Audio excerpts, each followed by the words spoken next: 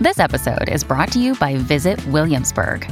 In Williamsburg, Virginia, there's never too much of a good thing. Whether you're a foodie, a golfer, a history buff, a shopaholic, an outdoor enthusiast, or a thrill seeker, you'll find what you came for here and more.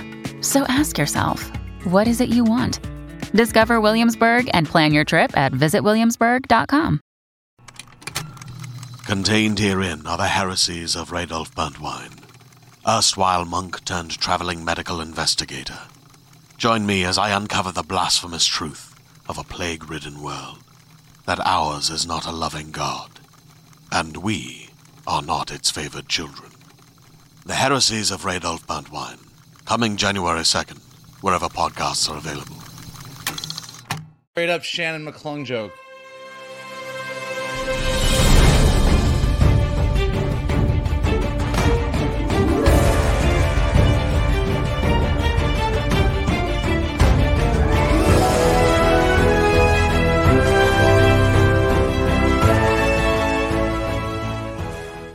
Hello, everyone, and welcome to this brand new episode of The Geek Buddies! Hey! Yeah, well, we're coming to you here to have a fun conversation about the world of geekdom and all the things going on in the world of geekdom for sure. We got a lot of things to cover today, so we're excited to jump into it. We should announce who we are. I'm the Outlaw John Roca, writer, producer, and host here on the Geek Buddies. I am Michael Vogel. I'm a writer and producer of animated TV shows and movies. And this is Shannon McClung. I'm a television actor and an animation writer, where you can see some of our current work right now on Netflix with Strawberry Shortcake, Berry in the Big City, seasons 1 and 2, with season 3 dropping next month on YouTube. Wow, next month already? Ooh. Yeah. I have to adjust this a little bit. I'm vamping now with Michael. Hold on a second. I'm vamping like Michael. The camera's a little bit. There we go. All right. Nope, that's the wrong direction. I am a great vamper. You are. You know. You're one of the vampiest best. So we're going to jump into a lot of things. The way this show works is each of us brings up a geek news item. We take a bit of a break, and then we jump into a massive main topic. And our main topic today is the Hulk getting the rights back. Marvel getting the rights back to the Hulk. What is that going to mean going forward? The Incredible Hulk debuting today on Disney Plus, so you can watch the Edward Norton classic, in some people's opinion, of the Incredible Hulk there, and talk about the tentacles of that movie now all of a sudden showing up as we go into Phase 5 after having been teased a little bit in Phase 4 as well. So going to be a fun conversation. We're going to get some trailers, conversation about Lucasfilm, and jumping into some stuff going on here with Michael Vogel, who's going to lead us off first with some news about a director and a Batman film. Mike. I mean, all right, let's do it. Well, if you're watching us, you are probably aware of the fact that a little movie is coming out this weekend called The Flash. Yes. Starring Ezra Miller and Michael Keaton and Sasha Calle, and directed by Andy Muschietti. And he gets to do a little bit of Batman fun in The Flash, but it looks like he is not done yet, because it has been announced that Andy Muschietti will be directing The Brave and the Bold, the Batman film that is a part of James Gunn and Peter Safran's new DC universe, that will be featuring Batman and the newest Robin, Damian Wayne. So that is all we know about the movie so far. But Gunn and Safran, when they announced that Muschietti was going to be directing the movie, they said, "We saw The Flash even before taking the reins at DC Studios. We knew we were in the hands of not only a visionary director, but a massive DC fan. It's a magnificent film, funny, emotional, thrilling, and Andy's affinity and passion for these characters and this world just resonates through every frame. So when it came time to find a director for The Brave and the Bold, there was really only one choice. Luckily, Andy said yes." So for our thoughts on The Flash and how we feel about James Gunn and Safran's choice, you'll have to tune into our live spoiler review, which is coming this Sunday. So definitely tune in for that. But gentlemen, we've got a director for The Brave and the Bold. We've got Gunn writing Superman Legacy. Things are getting moving in this new DC universe. What do you think? This is a fascinating story because it has shades of Rian Johnson, Last Jedi, Kathleen Kennedy. Let's give him a trilogy before Last Jedi comes out, because we've all seen Last Jedi behind the scenes and we think it's great. Well, they've all said how great the Flash movie is, and certainly coming out of CinemaCon, people were falling all over themselves to praise the Flash movie. But since then, more reviewers have seen the movie, and as what happens most of the times with Warner Brothers films and DC, the score has gone down, the Rotten Tomatoes score, and the reviews have become more lukewarm. And there's been a lot of criticism about the CGI, which Muschietti addressed in what a lot of people feel is a little bit of revisionist history in explaining how that CGI ended up the way it is. So to me, I like Muschietti as a director, but I got to be honest, like the first It, didn't like the second It quite as much, liked most of The Flash, didn't think he built up to the final act as strongly as he could have. That's just as much as I'm going to tease before we get into our spoiler review on Sunday night. But that is how I feel about Muschietti. A very good director. Certainly his sister is a fantastic producer. So I'm curious to see what we're going to get. And I'm curious to see if we've seen our Batman already for Batman the Brave and the Bold as well. So I just got a lot of that in my head as I've seen The Flash twice now. So I like the choice. Argentinian director, South American, Latino director. I'm all for it. What are you going to do that's going to be interesting and new and different here with this story and with these characters? Because I liked a lot, again, of what we got from The Flash, especially the two different versions of The Flash and the way they communicated with each other. I liked that. And the way they communicated with the older Batman and Michael Keaton, I like that as well. So certainly a bit of a template or a blueprint for what we might get in Batman Brave and the Bold. Shannon, your thoughts? You know, It Chapter 1, I thought was a fantastic movie. I mean, I'm not a horror guy, but I thought that was just such a well-constructed tale that I was in from minute one. And despite the fact that I wanted to leave several times because I'm a giant chicken, my friends wouldn't let me. And I'm glad they didn't because the movie, it was a great, great movie. Like John, I think It Chapter 2 is a bit of a mixed bag. Mm-hmm. How much of that falls on Muschietti? I don't know. I mean, that was because I think that was only his third big studio movie. Fair. So, I mean, you would think on the heels of what a success Chapter 1 was that they're giving him quite a bit of control. But ultimately, when you're working for a studio, the studio usually makes the final call.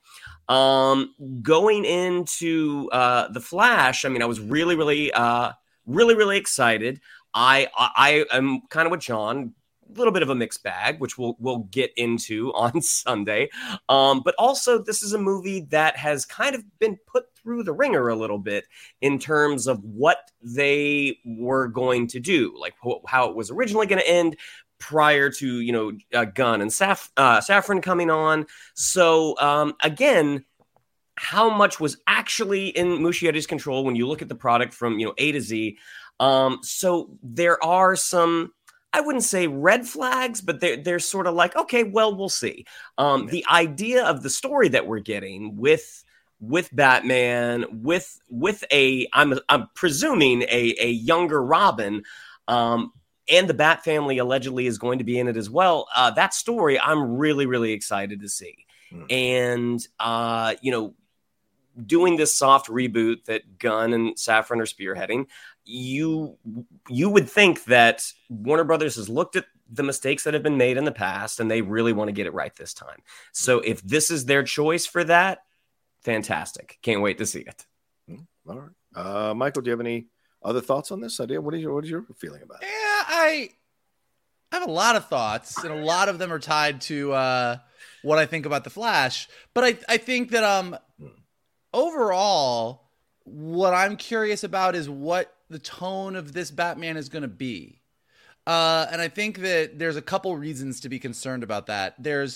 Look, we've talked a lot about this on the show with Gunn kind of taking over the universes. Is James Gunn guiding this universe, or is this a James Gunn universe? And James Gunn, between Peacemaker and Suicide Squad and Guardians of the Galaxy, like, there's definitely a tone there. And is that going to be the tone of everything moving forward? And, to your guys' point, Muschietti, It Chapter 1 is great. It Chapter 2 is absolutely a mixed bag, but very moody, very scary, very dark. The Flash, tonally, and I don't think this is spoiling anything. I'll save the spoiling stuff for our spoiler review, but The Flash is a lot lighter in tone. It kind of has a little bit more of a, I don't want to say a candy-coated comic book humor to it, but it definitely has its emotional moments, definitely has its dark moments, but it definitely is a little bit lighter and sillier in some places. So what is Brave and the Bold going to be? We've got Reeves the Batman over here. We know what that is. It's super dark. It's always raining, and everyone looks sweaty in Gotham City. We know what the tone is there. So are we getting another dark Batman? Is this a less dark Batman? Is this the journey of a Batman who is dark and becomes less dark because of Damian? Like, I don't know. And if Gunn watched The Flash and said, "Oh, this is the guy to direct a Batman movie," given what The Flash is and given what everyone's already concerned about with Gunn, it starts to make me just a little bit nervous about the type of Batman that's going to be inhabiting this universe.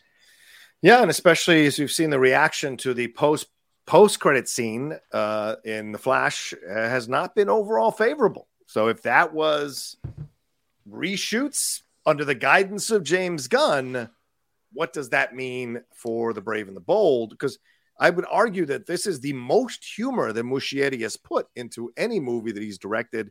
And yes, he's got the horror tendency, obviously, with Mama and with It, and some elements of it in The Flash as well. So there will be some darkness in Brave and the Bold, but how much, and will it be countered by some of the sophomoric humor, for lack of a better term, that we saw there? So I'd be very curious to see how that's going to go down. But I do like his eye, and I do like him as a director. So I'm willing to create the space to see if maybe this is more his speed, with less involvement from everybody, changing stuff as this goes along and surviving all the turmoil with Zaslav coming on. He might bring a little more to it for sure. All right, well, let's move on to our next conversation here. And we're a few days late on this one, but I sent this one to the boys and they want to talk about it. And I think it's a great thing for us to discuss. Journalist Maureen Ryan's book, Burn It Down, has come out. I've got my copy sitting there behind the green screen, and we'll be reading it this weekend. Of course, it got a lot of notoriety and attention for the excerpt that was in Vanity Fair talking about Lost, behind-the-scenes stuff going on at Lost. But just a few days ago, some excerpts from the book were commented on and reported on by a number of sites, and they talked about Lucasfilm. In the book, they talk about Lucasfilm and how much of a, quote, mess behind the scenes it actually was. Maureen Ryan, who is a journalist for Vanity Fair, spoke to several sources about Star Wars productions and how their approach to expanding the IP. She had pseudonyms for her sources, Emma being one of the first pseudonyms. She said that the work environment was professional, but she was brought on board to work for Derek, who is another pseudonym, who she said didn't know what he was doing, causing problems for production and generating subpar scripts. Apparently, Derek was well connected, but not necessarily the right person for the job. So there was talk in this excerpt from the book about the lack of diversity, that there's a bit of a pushback internally. Although the casts have been diverse, the people behind the scenes running the show have not been diverse. It's constantly going back to a white man in charge of things, even the upcoming Ahsoka. And I know, of course, Dave Filoni created the character. People want to see that. But every time they counter, they have an issue with the diversity. The counter is, well, this is a unique situation, but the unique situation always leads to a white guy being in charge, even if it's a person of color or multiracial person, as Rosario describes herself, as the lead playing the role. Emma also alleges her experiences with Derek with white males who were brought on and had more leeway and an extreme degree of freedom to fail, whereas women and people of color were tied to a higher standard. She cites how Jon Favreau wrote all of the Book of Boba Fett while Rodriguez directed it. And it is a general problem that she points out within the industry. And she says no woman of color has written, co-written, or directed a live-action Star Wars feature film. Of course, that's about to change with the new Daisy Ridley film that is coming. So a lot of this, and there was talk about notes being taken from it to ADs and to other people on set, and the showrunners being leaped over, in essence, executives claiming they're the actual showrunners of shows, and the idea that people didn't know who to turn to for following the rules. They're kind of like all a bunch of cousin Gregs not knowing who to listen to in this kind of situation. So, gentlemen, what are your thoughts as you read these excerpts about Lucasfilm? Does this all fit, or does this feel like a little bit of just one person's experience? I mean, at least in the excerpt, they do talk about that. The author does say, like, hey, this is this person's experience. They do it with two different people, with Emma, and there was a guy as well. Christopher. Christopher. Yeah. So it's really tough to say when you're dealing with these pseudonyms with such a lack of specificity. It is kind of tough to be like, okay, what are we talking about exactly? Like, are we talking about Favreau? Are we talking about Tony Gilroy? Are we talking about Robert Rodriguez?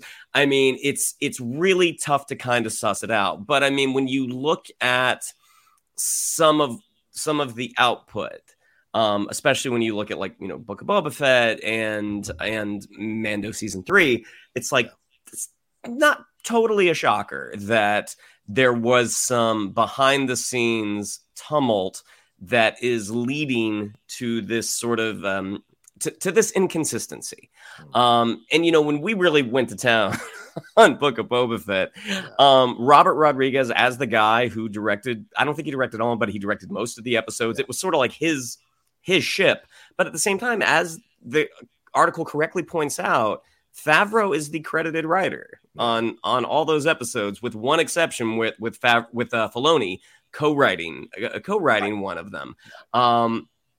So it's not a surprise, but to the diversity angle, I mean, what they're pointing out is correct, that the ability to fail up seems to be pretty prevalent with people of a certain sex and certain race. And hopefully going forward, that will not be the case, that more folks are going to get those opportunities. And again, Favreau is a great example. He's done some incredible work in the past. He has also shit the bed quite a few times as well. And you can even, like, point at some of his Star Wars work and say, like, yep, you didn't nail it this time. So the idea that there is all this sort of, chaos behind the scenes, and they talk about how budgets have not necessarily been something that they've worried about in the past. Like, if we go over budget, we go over budget. Right. And you look at the belt tightening that Disney is doing now, and that's maybe not going to be the approach that they take going forward. But again, with the lack of specificity, even though there's not a ton of output that we can point to be like, oh, we're not sure who is. Like, it's very clear, like, it's one of these few people. But it's just kind of tough to figure out, okay, specifics would be helpful. But again, we're not going to get those. Yeah, Mike, I mean, when you look at something like Mandalorian, Rick Famuyiwa, Deborah Chow, Carl Weathers, Taika Waititi, Robert Rodriguez, Lee Isaac Chung, these are people of color and male and female who have directed episodes of Star Wars, but not the films themselves. And Christopher is the one you're referring to as the second source here. Shannon revealed that the relentless pursuit of big IP content like Star Wars has led to executives, quote, pushing out the writers from the decision-making process. And as we're 7 weeks into a writer's strike, Michael, that carries weight as well overall, that they're trying to essentially move out the writers and just make it showrunners, executives, creatives. Those are the people in charge. Is this a harbinger of what we're going to see going forward? So what are your thoughts on the Emma stuff and the Christopher stuff that's revealed here? Well, overall, the thing, I mean, look, having worked at Hasbro, which was a giant IP company, reading the article was like, oh no, I see exactly what's happening. And I think it's mostly true. I don't think it's all intentional. When they say that writers are being pushed out and being made less important, this is a natural. And again, it's not right, but it's hard to figure out what to do. It's a natural, like, you can take any big IP company, like, and we as geeks are partially complicit in this problem. Okay. And I'll give you an example. Yeah. You're a writer. You get hired to write a Marvel movie. You are super excited. You are so stoked. You are going to get to put your stamp on Marvel. You're going to get to write these characters. How much control do you have over what all of the main characters in this movie get to do? Kevin Feige's got a plan, right, and we are all very excited about the plan. And there's a bunch of people at Marvel, many of whom are white men at the very top, who are figuring out how we're getting from the beginning of Phase 4 to the Kang Dynasty. And if a movie comes in here and is super, super different and tries to do different things, you know what we do as geeks? We get very upset about it. And then we review bomb the movie. And then we talk about how it didn't meet our expectations. And so, same thing. Look, you brought up Last Jedi before. Yeah. Whether or not we like Last Jedi or not, we all know, if you've been listening to Geek Buddies, I like Last Jedi more than these two gentlemen do. I don't think it's perfect, but it's look, Ryan Johnson happens to be a white guy, but Ryan Johnson came in and said, I'm going to do a bunch of things different with Star Wars. And he did. And it was such a mess on Twitter, and the reaction was so divided that they all freaked out, brought JJ back on, and got scared to make movies for 5 years. So, so when they're trying to do these things, they find the one or two people that are like, we know what we're doing. We have these executives that know the IP. There are people that work at these companies. There's guys and girls that work at Marvel that their job is to be able to whip out all these comic books and talk about the past 60 years of history of these characters and the continuity of what you can and can't do. So it happened at Hasbro as well. When I'm the executive for Hasbro, who is in charge of Transformers or My Little Pony or whatever, and we hire the showrunners and we hire the writers, and they come in and pitch us, hey, here's what we want to do for season 1 of Transformers. All right, well, great. You can't do this. You can't touch this character because we're doing this with this character in preschool. You can't do this. I would like you to do this. You actually have to have this character do this, and this character has to die at some point in the season because we've got this comic book coming out that's a tie into the thing. So that's what they're talking about. So writers are becoming like less and less able to come in and just like do something amazing because most of the big brands that are making billions of dollars at the box office are tied to bigger IP. Now, every once in a while, you get something like Across the Spider-Verse, where you see that Lord and Miller have the free reign to do a lot of stuff with these characters. It is not exactly what happens to them in the comic books, and because it's not tied directly and specifically to the Marvel Universe, there's a freedom. And you look at the geek reaction to that, there is a thrill to seeing stuff that is new and different and changed. But with a Star Wars universe, a Marvel universe, a DC universe, a Transformers universe, all these big brands, it makes it really, really hard. And it makes it hard for writers to be able to do what they want to do with this. But is this on purpose? And I know you said earlier that you don't think it's intentional, but I don't know. I don't think that there is I mean, look, I think that the writers that are all on strike right now have a lot of reasons to be on strike, and they're absolutely right. And especially when it comes to streaming and everything else, like writers need to be paid more. Right. Writers are what make this industry work. As someone who writes, like, yes, I don't know how you tell a story without a storyteller. Yeah. And because of the medium of film, part of that storytelling is absolutely visual. It's absolutely directors. It's absolutely that side of things. But at the end of the day, a character has a want, a character has a need, a character says stuff, they express themselves, like that is all dialogue. So you need writers. I don't think that there are a bunch of executives going, I don't want these writers in the room, I'm going to do this myself.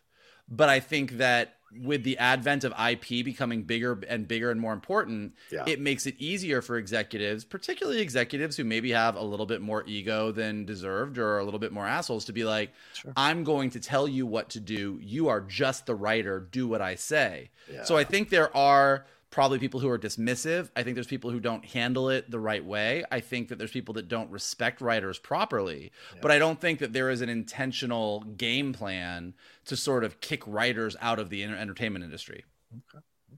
Okay. I might disagree with you a little bit, but I respect your position because less writers, we don't have to pay them, means more money for everybody else. And I think that's what can motivate a lot of executives. That is true. But also executives are, as much as the bottom line and not wanting to pay people is something that there are plenty of people in this industry that would love to do. Yeah. They don't want to do the work. Like like an executive can come in the room and say, what are you talking about? You're not the showrunner. I'm the showrunner. I'm the one that tells you what to do. Right. An executive might be happy to come in and say, you can't do this. You have to do this. I'm the boss. You have to do what I say. If there's no writer in the room, you know what an executive doesn't want to do? Yeah. Type out dialogue. That's true. It's a very good point, Mike. Yeah. That's why they get a third assistant, I imagine. But yeah, I mean, this is the thing when you look at it. It's just like you get it behind the scenes. This doesn't feel like it's out of the norm for any other studio. This feels like when you got the big IP, like you're saying, this is something, people forget. This is something new. The advent of the IP franchise, the IP driven stuff. This is something relatively new to our world and to cinema. So everyone is figuring it out still as we go along. And yes, there are mistakes going to be made. There are issues that are going to pop up. And yes, some people are going to be able to do the job. Some people can't. That's the game. But I think there are a lot of points that these sources make that have validity to them when you look at it overall. And you hope they're addressing it because Taika Waititi supposedly got a movie coming. He's a person of color. We've got the movie coming, the Daisy Ridley movie coming there. The director is a woman of color. So it's like they're starting to open the door to that. Certainly Kathleen has been saying that she's the one that's been, leading the charge to have more women and women of color in positions of power under the Star Wars umbrella. So maybe that is changing, All right, well, let's take a quick break, and then Shannon is going to regale us with some movie trailers that we're going to have fun discussing right after this. Hello, Geek Buddies fans. Before we jump into today's episode, let's give a warm thank you to our sponsor, Marquee TV. Their support is why we're able to bring this podcast to you. Marquee TV isn't just any streaming service. They're your gateway to an incredible world of arts and culture. That's right, Johnny. I've explored Marquee TV, and I've been amazed by their vast library of performances, exclusive interviews, and behind-the-scenes content. It is a treasure trove for any arts and culture lover. Right now, I'm in the middle of watching the Royal Shakespeare Company's production of The Tempest, and I've also got my eye on that Shakespeare masterclass taught by Dame Judi Dench. Yeah, Shannon, and speaking of the RSC, I watched Christopher Eccleston's performance of Macbeth last night, and I'm going to jump into Kit Harington's performance of Henry V from the Donmar Warehouse. Imagine having the world's most breathtaking ballets, dramatic theater productions, and magical operas at your fingertip. That's the experience Marquee TV offers, making the arts accessible wherever you are. And we've got a special treat for our listeners. Marquee TV offers 3 months of access for just 99 cents. That's right, 3 months for only 99 cents with the code BUDDIES, BUDDIES. Simply visit marquee.tv and use the promo code BUDDIES to dive into the world of arts like never before. Bring the arts home with Marquee TV. Get 3 months for just 99 cents. Visit marquee.tv to start your journey into the world of arts now. Use code BUDDIES. Explore the extensive library of performances on Marquee TV today and keep up with the latest in art streaming by following at Marquee TV on social media. There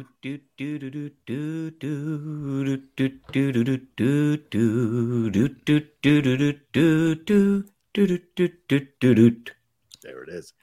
All right, Shannon, we have 33 minutes left in the show. So, and we still have one more topic after you. So let's go. What do we got? Let's go with trailers. I really shouldn't have hum. Let's all go to the movies, because what we're going to talk about today is two things on Netflix and a video game. Let's all go to the sofa. Let's all go to the sofa.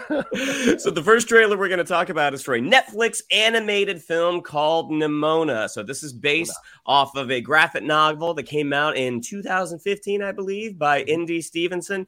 I had never heard of this. I'm guessing Vogel has probably read this, but visually, I thought this was just incredible. Like this is a futuristic medieval world where you have, I believe, some sort of cyborg knight who is accused of a crime and gets unwillingly paired up with a child sidekick who is also a shapeshifter. This, from on paper, I would be like, I don't know what this is. Watching it as a preview, I thought this was just so much fun. I mean, it stars the voices of Riz Ahmed and Chloe Grace Moritz. Apparently, this was originally going to be at Fox, but then Disney purchased Fox, and so it seems like it has been sort of a windy road to get here, but it's going to be coming out on Netflix. Gentlemen, I'll throw it over to you. Naturally, we'll go to Vogel first, because I imagine he's got some stuff to say about this. What do you think of our first look at Nimona? I mean, I think it looks great. The Nimona comic graphic novel is very cool. Big fan. Not like one of those things that is broke through and was like super super famous and everybody know about it. But the people that found Nimona really really liked it. Yeah, you're right. It was supposed to be. It was in production. It was being made at Blue Sky. Over at Fox, which did the Ice Age movies and the Peanuts movie.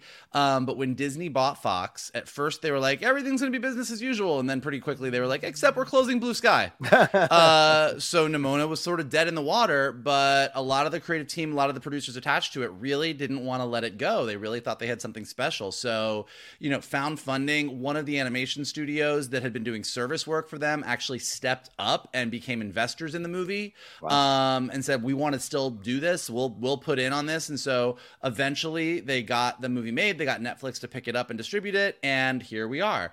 And whether you're a fan of Nimona and you've sort of been tracking this for the entirety of its production process and all of the woes, and you finally got to see this trailer and you know that you're going to get to see it in a few days, or like Shannon and Johnny, you didn't know anything about this graphic novel, and I just sent you the trailer and said, oh my God, check this out. And you go, holy shit, what is this? It definitely looks like something special. To Shannon's point, this is not a medieval world. It's sort of a futuristic world where they never stopped doing some of their medieval ways. So you sort of get this really cool mixture of futuristic and fantastical. And it is a beautiful story. It is a story with a lot of LGBTQ themes to it, which is awesome. And it just looks cool. It looks funny. And the reviews that have been coming out since it premiered at Annecy this week have been spectacular. Yeah. So not only does it look cool and the trailer is exciting and funny, and if you're a fan of the graphic novel, you're excited about it, but the reviews that are coming out are like, holy shit, this is a great, great movie. Yeah. So once again, I've been saying this for a few weeks now, but it really does feel that this summer is maybe the summer of animation. Across the Spider-Verse, I saw it again this week. Wow. Took some friends who hadn't seen it yet. We went on Wednesday night to go see it at the Grove, middle of the week, and we were in a packed theater. There was barely a seat open. The Ninja Turtles trailer, as we've said, looks absolutely cool, stunning, amazing, very exciting new take on the Ninja Turtles. And now you've got Nimona on Netflix. So it just really feels like, as we were talking about just now with the Lucasfilm issue in the book that's coming out, these companies and studios that are working on these big IPs that span generations and have decades of continuity, some of them feel like they're sagging under their own weight a little bit. So when you have things like this come along that look so exciting, that look so different, you're like, oh, I've never seen something like that before. It's really, really exciting. So I am stoked, and I cannot wait for June 30th. I don't think I can add anything to that. That was a 10-minute beautiful monologue about it. So I don't think I can add anything other than it looks cool. I want to see it. I like the animation style, dig the story. And like Michael pointed out, love the mixture of the old with the new in the future. That looks pretty awesome as well. And the chemistry here, voiceover wise, between Riz and Chloe works so well. So for someone who had no idea what this is, now I'm very interested to see what this is going to be and what it's going to end up. The story is going to end up telling me. And it doesn't feel too like young, so that I can absolutely watch it. And like Young Jedi Adventures, that was a step too young for me. But this looks like it's got some more mature themes, and I love the LGBTQ stuff. And this is the perfect time to drop it during Pride Month. So that's good. It's good to know that those preschool targeted shows are a little young for you, because I wouldn't have guessed that given that the demographic for Jedi Adventures is 3 to 5 years old. It is not surprising that that's a little bit out of your wheelhouse. Yeah. I did watch 4 of those though. Anyway, all right. There's a kid in all of us. And Nimona comes out June 30th on Netflix. And you know what? Let's go on to another platform. No, let's not. Let's stay on Netflix, because the trailer for They Clone Tyrone just came out. Dude. This stars John Boyega, Jamie Foxx, and Teyonah Parris. It's basically what happens when a nefarious government organization decides to start cloning some people, and those people find out. I thought this looked super, super funny. This is from Jewel Taylor, writer-director Jewel Taylor, wrote Creed 2. I think this looks really, really funny. But Johnny, I'll throw it over to you first. What did you think of our first look at They Clone Tyrone? Great title, by the way. Yes, 100%. Look, you all know I do trailer reactions, and sometimes some trailers slip by me, and I kick myself in the ass the next day This is one of those that slipped by me on the day of, and I did not get a chance to watch it until the next day or saw that it had come out, and I just was kicking myself in the ass because it is a great fucking trailer. I would have loved to have reacted it in real time because there's so much humor going on here. There's so much that's working on it as a political and social commentary within the dark comedy, for lack of a better term, within this trailer that we saw. Great performances already just from the trailer and the clips here from Teyonah Parris and John Boyega and Jamie Foxx. And John had been, some people had kind of been casting aspersions on John's abilities as an actor coming out of the Star Wars trilogy. It's great to see him growing and evolving as he gets older as a man and as an actor, and seeing him here leading this film looks fantastic.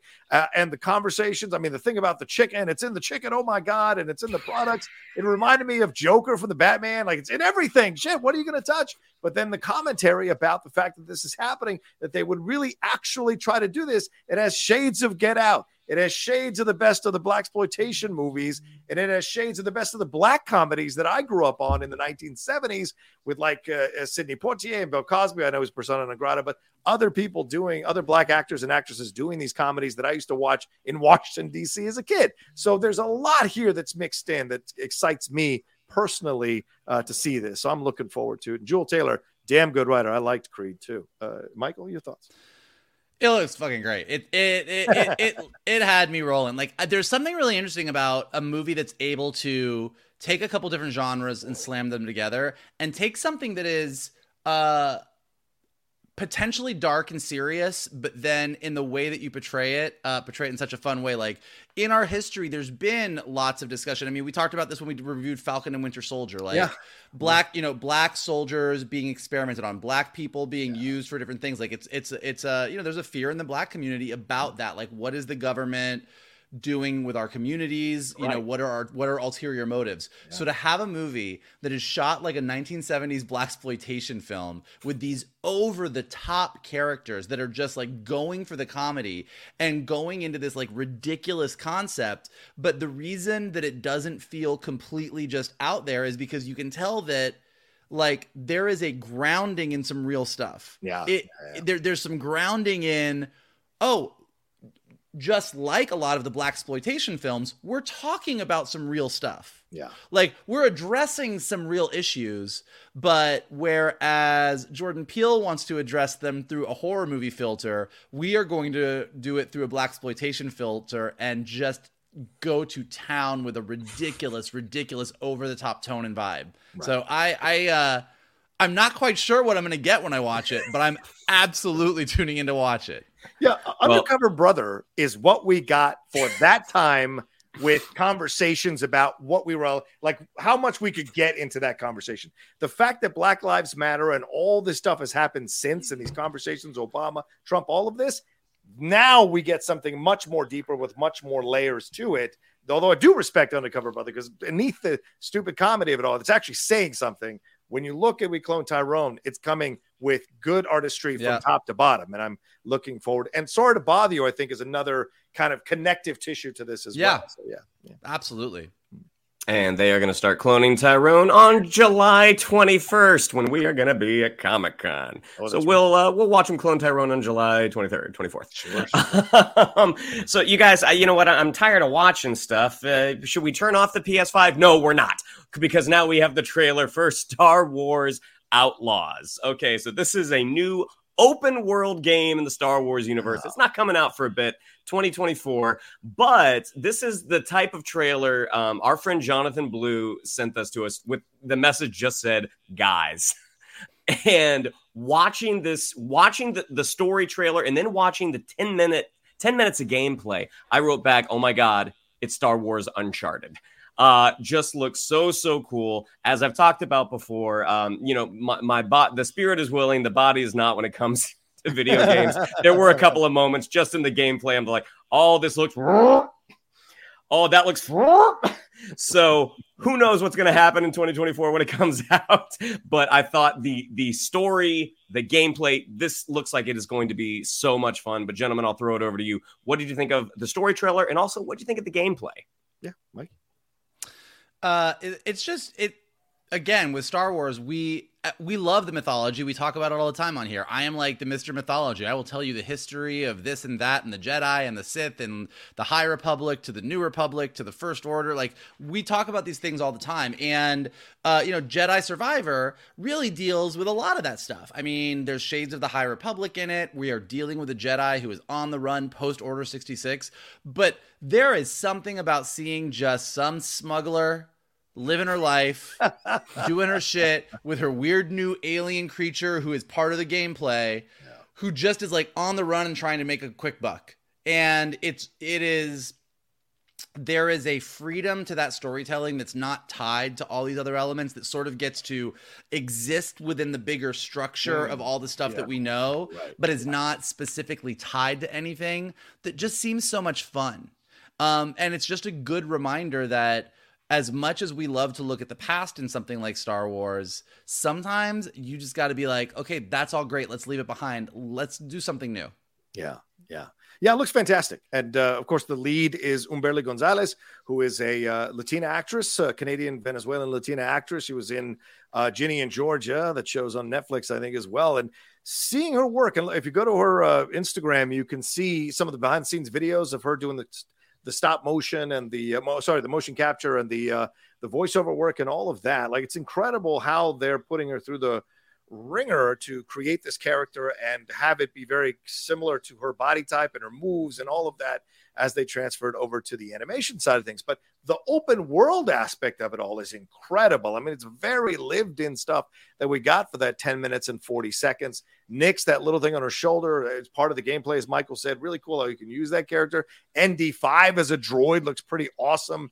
You get the sense, I mean, he says, like, I warned you, don't talk to these Empire people, and seeing that little mini scene with essentially their version of Sid and the Empire commander there back and forth that was going on, but then getting onto the ship and going through that asteroid belt and then taking off with the hyperdrive, like, all of it looks so awesome. And her performance, I thought, was great as well. So for me, this one piques my interest a lot. Even seeing a random TIE fighter wing just laying against the wall, I thought was a cool little aspect to have to this whole thing. So for me, this worked so well. I did a reaction video to the 10 minutes and 40 seconds of gameplay that we got, and I just was sitting there with my mouth open, seeing how incredible this felt and real it felt as I was watching it. So yeah, I'm down for this one big time.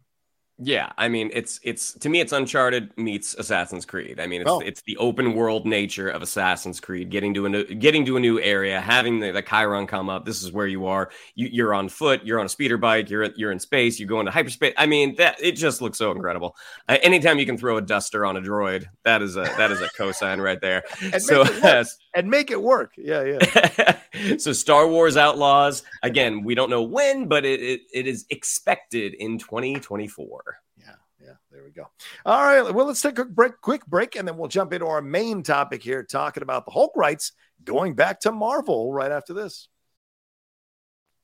Do do do do do do do do do.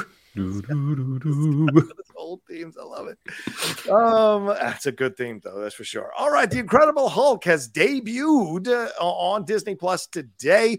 It was originally distributed by Universal on June 13th of 2008. That's right, the same year as Iron Man. It came after Iron Man. Iron Man's the film that started the MCU. The Incredible Hulk came right after that. And for a lot of years, it's been kind of the redheaded stepchild in the room, for lack of a better term, of the MCU. You know, people talked about it, but they recast the Hulk with Mark Ruffalo and moved Edward Norton off. Would we ever see Liv Tyler again? Would we ever see anything connected to it? Again, Louis Leterrier being the director. Well, now, all these years later, 15 years later, and there had been a lot of conversations over the years how you couldn't do a standalone Hulk film because Universal owned the rights and it could never work out a deal like they did with Sony for Spider-Man.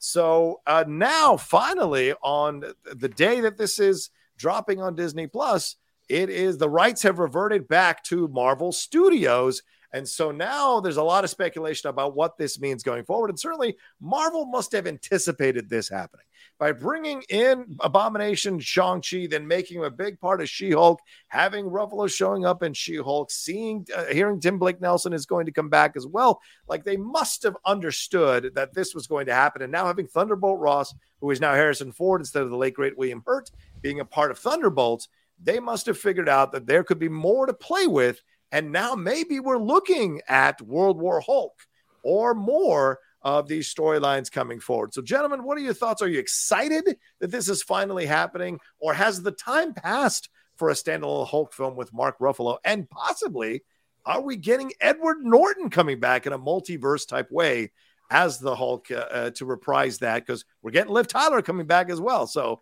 your thoughts, gentlemen, on this. Mike, I go to you first. I mean, so it's definite. It's definite, right? Yep. The rights have definitely reverted back. This is, according to Variety, the rights have reverted to Marvel Studios, is what it says right there verbatim.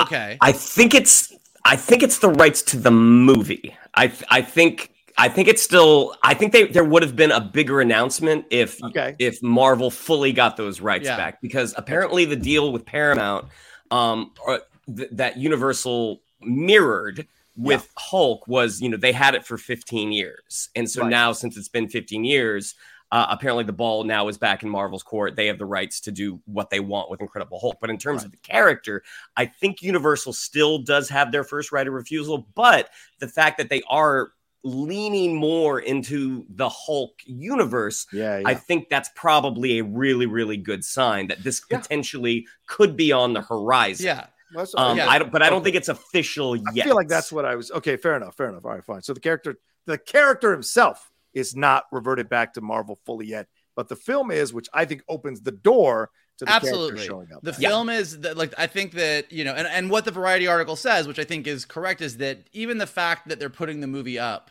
onto Disney Plus, that they are sort of making this apart. Now, there's two ways to look at it. One is, as you said, they are using Abomination. We know that the leader is the villain in Brave New World. Yeah. We know that Thunderbolt Ross is there. We know we're getting Liv Tyler back. So they've definitely made a strong stance in the Hulk. The Incredible Hulk is a part of the MCU. We're not going to try and wash it under the rug. Like, everything that happened in that movie happened. Let's just squint and pretend that was Mark Ruffalo and not Edward Norton. But aside from that, this is legit. And they're just going to continue to do that. And they're going to use the Hulk in the way they've continued to use the Hulk, which we all feel like the Hulk is a main character in the Marvel universe because he is, but he's never had his own movie. That's part of the rules. He and Namor both fall under that. You can be in a movie as long as it's not your movie. So are they going to continue to do that? Maybe one of the reasons that the Hulk's son got introduced in She-Hulk is their way around doing a World War Hulk movie where Mark Ruffalo is not the lead. He can be he can be in it as much as he's in any other Avengers movie, but the main character will be this character that they sort of just slid in at the end of She-Hulk. That being said, I think that just like with Spider-Man, Marvel's in a tough spot with the Hulk in the same way that they were in a tough spot with Spider-Man. I think if the Marvel Cinematic Universe didn't exist, Universal would have thrown the rights to the Hulk away back after their second try, and it didn't do great. Like, they would have been like, all right, I don't give a shit. Y'all can have this big green guy back. Please. You can't do anything with it. The more successful Marvel is with the Hulk, the less inclined Universal will be to give it up because they want that money. So they'll be like, oh, we're happy to do the Sony thing. Yeah. You can make the movies. You clearly know what you're doing. Put him in there. Have him and Thor team up again. But we're gonna keep that. We're gonna distribute it. So it'll be interesting to see. I know they want him back. I mean, I am sure they are chomping at the bit to be able to tell some big Hulk stories. And to your original question, I don't think the time has passed. Okay. I think we all still like Mark Ruffalo a lot. I think watching that first episode of She-Hulk is proof that he's got that character down. If a Hulk movie was announced tomorrow, if a trailer came out and it was all Mark Ruffalo going on some all Hulk journey, I would be super down for it. Yeah. All right. Shannon, what are your thoughts on this? Do you like that the film is now, the rights have reverted back to being on Disney Plus and the Marvel Studios? And do you think this opens the door even more so to this happening now as an inevitability? The Incredible Hulk movie, like, I think if Iron Man had not come out, I think people would have regarded the Incredible Hulk a little bit better, because Iron Man was so good and Incredible Hulk was pretty good. People were really excited at the end when Tony Stark showed up in that bar, with Thunderbolt Ross. Looking at like some old interviews that Norton gave and how he and Leterrier they wanted to take a little bit more time in the movie, and allegedly that was where they kind of could not come to terms with Marvel, because Marvel we want a roller coaster ride. Like, we want this from beginning to end, just bam, bam, bam. And that's why the movie it is like just one big chase. You don't get that moment to kind of catch your breath for a little bit. And I think in hindsight, I think Norton and Letterrier probably were right. I mean, there was a moment in the trailer where Ty Burrell from Modern Family, who plays Betty Ross's new boyfriend, there is a scene in the trailer where he and Bruce are talking. Yeah. And that scene doesn't show up. And it definitely had the feeling of a slower paced scene. But, you look at Marvel being like, you know what, that first Hulk movie did not do us any favors. Right. We just want the thrill ride. Going forward, they've now learned how to use the Hulk in an ensemble a little bit better. I actually went back and started reading the introduction of the Red Hulk. I've been going back and reading that series. And the thing about, because, obviously I doubt they would do Planet Hulk, because, you kind of covered that in Thor Ragnarok. Yeah. But a World War Hulk movie, as the MCU is apt to do, they adapt things for how they want them. They don't do straight up adaptations. Right. And World War Hulk, as Vogel said, doesn't have to be Bruce Banner. It could be Scar. It could be the Red Hulk. Yeah. Like, there are possibilities, many possibilities here that they can go forward and do. But yeah, I mean, people like Mark Ruffalo. I mean, Mark Ruffalo is really, really fun in that role. And, as long as he wants to keep throwing on the mocap pajamas, I think it would be silly not to use him. But I don't think the character ends with him. Like, again, you have other options now. You have Jennifer Walters. You have Scar. You have a potential Red Hulk coming. So I think, you could potentially have Amadeus. You could have Amadeus Cho coming. Yeah, sure. Totally awesome Hulk. Yeah, and look, and even though he's not a Hulk per se, Hulkling is definitely in the wings. Even though he's part Kree, part Skrull, part Kree, part Skrull. Yeah. Jesus. I was like, that's a good 80s movie you're bringing up. Kroll. Let's go full Kroll. But so, there's definitely no shortage of mean green possibilities for them. So I think they could continue to do things the way they're doing, which is just skating by with if this isn't his movie, this is this person's movie. He's just there a whole lot. But if they could get it back, they would. Yeah, I think that's got to be the next step. And I think this is opening the door to it more and more. And I think they're showing Universal, we can do this without you. So, maybe you want to come on board. Let's share it. You see what we did with Sony. Let's make this happen and get into a position where we can do a standalone Hulk film. Because, listen, let's get honest. Ruffalo ain't, he's getting a little long in the tooth himself. It's a lot to be asking of a guy who's really an independent film actor. He's not one of these dudes like Schwarzenegger or Stallone who's like lifting weights and getting in this top peak shape all the time. Not that he isn't in great shape, just saying. I don't know his personal habits, but it doesn't look like he's in the best shape. So asking this of an older person ain't the best situation. So yeah. Whoa. Mark walks a lot of protests. I think his endurance is there 100%. I respect that 100% for Mark Ruffalo, but the idea of being thrown around as a Hulk, I mean, I think that's a lot. If you watch those videos of what these guys go through, Mark wants his Ruffalo wings. Okay. I think one of the challenges to Marvel and one of the challenges to Marvel, which is ultimately Disney, with Disney and Universal coming to a deal, is actually Universal Studios. Yes. They're right? Like Sony and Marvel, it's a pretty clear-cut thing. It's like, look, you get to make Spider-Man movies, we get the Marvel Universe. We want Spider-Man in the Marvel Universe, and your Spider-Man movies that are tied to the Marvel Universe do better than your Spider-Man movies that are not. So it's a pretty clear-cut, this is good for both of us. But with Universal, it's harder to be like, let's just have this conversation, because you can't really get into those conversations without getting into the whole Islands of Adventure, Marvel, Disney, in California, we have Avengers Campus at Disney. Right. You have all the Avengers, all the Marvel characters are all running around Disneyland, and it's great and it's good.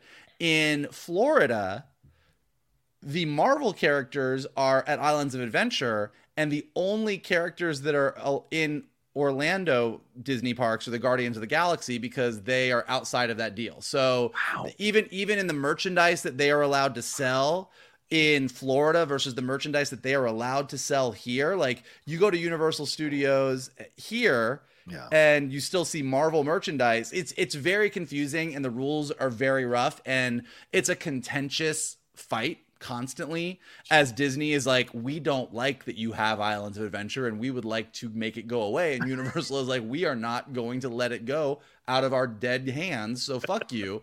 So getting into the Hulk of it all, I think it's a lot harder for them to do what they do with Sony.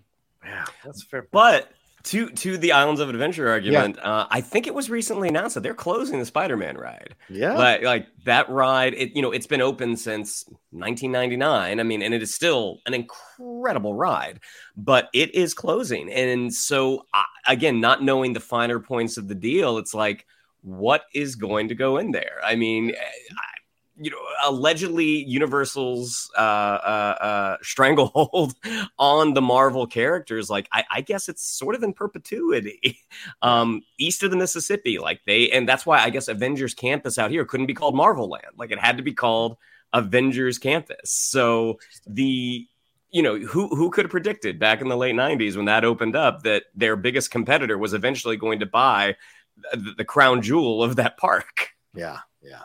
Well, I mean, look, I like the movie. I've always liked the movie. It isn't the greatest in the MCU, but I've always liked it. And when we did our rewatch for stereo about a year and a half ago, Lily Outlaw really enjoyed that movie. There was a lot in it. So to me, it's going to be a nice thing to have this on Disney Plus, because maybe a lot of people who've been told not to watch the movie will watch the movie now that it's accessible to them. And maybe there's a reappraisal, a reappreciation of Edward Norton as Hulk, of Liv Tyler as Betty, of the late great William Hurt, of Tim Roth's role in the film itself, and also Leterrier's direction, and how there's more here than you thought maybe initially and could enjoy it. I saw so many people, finding out that they enjoyed Ant-Man and the Wasp: Quantumania. So maybe the same thing will happen here, that more people were told not to watch it, that it was terrible, will give it a chance, and there'll be a nice new appreciation for it for sure. And then eventually the full rights will revert to Marvel Studios, and we'll get at least one standalone movie with Mark Ruffalo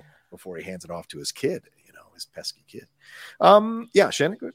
No, I was just to piggyback on your thought. I mean, the action in those movies, like Louis Leterrier is a good action director. He's a good action director. You might not always like his films, but his sequences are typically pretty good. And that chase in Brazil at the beginning of the movie and the fight on the campus, those are both really, really good action sequences. Like it gets a little lost at the end, the fight between Hulk and Abomination, where it becomes the two CG monsters slugging it out. But especially you look, it's 15 years old. I mean, those two sequences still really, really hold up. And the ferocity of the Hulk, the power of the Hulk is there to see in the final battle. Like him lifting those massive chains and concrete block. You're just like, holy shit, man. So there's a lot of it here that works than people initially thought. Yeah. It's not a great movie, right? But it is a good movie. Yes. I mean, it is a solid movie. I think I remember when we all saw it, we came out, you're like, especially after Iron Man, which we were all like, it's so fucking great. You're like, okay, that wasn't quite Iron Man, but it also wasn't Ang Lee's Hulk. Ugh. Like it felt like the Hulk, it felt good. And I think one of the sad things about it was, as Marvel was trying to do at the time, they were setting these things up. With the leader, with these things. Like if you are a comic book nerd, you saw them trying to set it. It kind of felt like what has happened a lot with the DC universe, where you see them trying to set up a villain for a future movie or something. And then you kind of, I guess they abandoned that one. So it's interesting to come back 15 years later and go, or they just let that simmer for a while, but I guess we're back on track, guys. I mean, so it does. Go ahead. Sorry, Mike. No, I was gonna say, so it does make sense, regardless of what happens with a Hulk standalone movie down the road. It makes sense given the choices, which you said at the beginning of this, given the choices they've made with Abomination, with Liv Tyler, with Thunderbolt Ross, with everything. It makes sense to put this on Disney Plus and really officially make it part of the MCU, because as we get into more She-Hulk, Brave New World, anything they're gonna do with his son, and like any of those threads, all do go back to the Incredible Hulk and will reference it. So it's good that it's there. Yeah, 100%. 100% agreed on that. All right, well, there you go. That's our show for today. Thank you all so much for hanging out with us and enjoying our conversation. Hopefully, we appreciate it madly. Shannon, what do we have to tell them? Yeah, if you'd like to follow us on social media, on Twitter, it's @geek_buddies, on Instagram at @the_geek_buddies. If you'd like to follow me on social media, on Twitter, it's @Shannon_McClung, on Instagram at Shannon the Geek Buddy. If you would like to follow Mr. Vogel, it is @MKToon. If you would like to follow Mr. Roca, it is @The Roca Says. Mikey? If you like big IP and little McClungs, we have got everything big and small for you here at the Geek Buddies. And here's what you can do to help us keep doing what we do. You can hit that like button below, subscribe to Johnny's Outlaw Nation page, leave your comments below. What trailers are you excited for? What do you think about the Incredible Hulk being on Disney Plus? What do you think the future of the Hulk is for the MCU? Let us know below.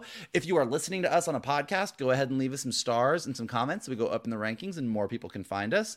And as always, the best thing that you can do is retweet this video, post it on your socials, send it to your friends, and tell them to hang out with your buddies, the Geek Buddies.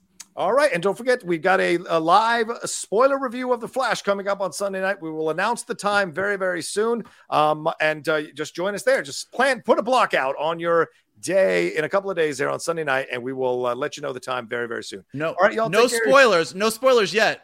But the spoiler is you won't want to miss it because I have a feeling talking to these guys, we're gonna have a lot to talk about. Yeah. Well, we're going to be knocking each other into other universes for sure with some of our comments. All right, y'all take care of yourselves. Be well. And we'll talk to you next time with a brand new episode of The Geek Buddies! Hey!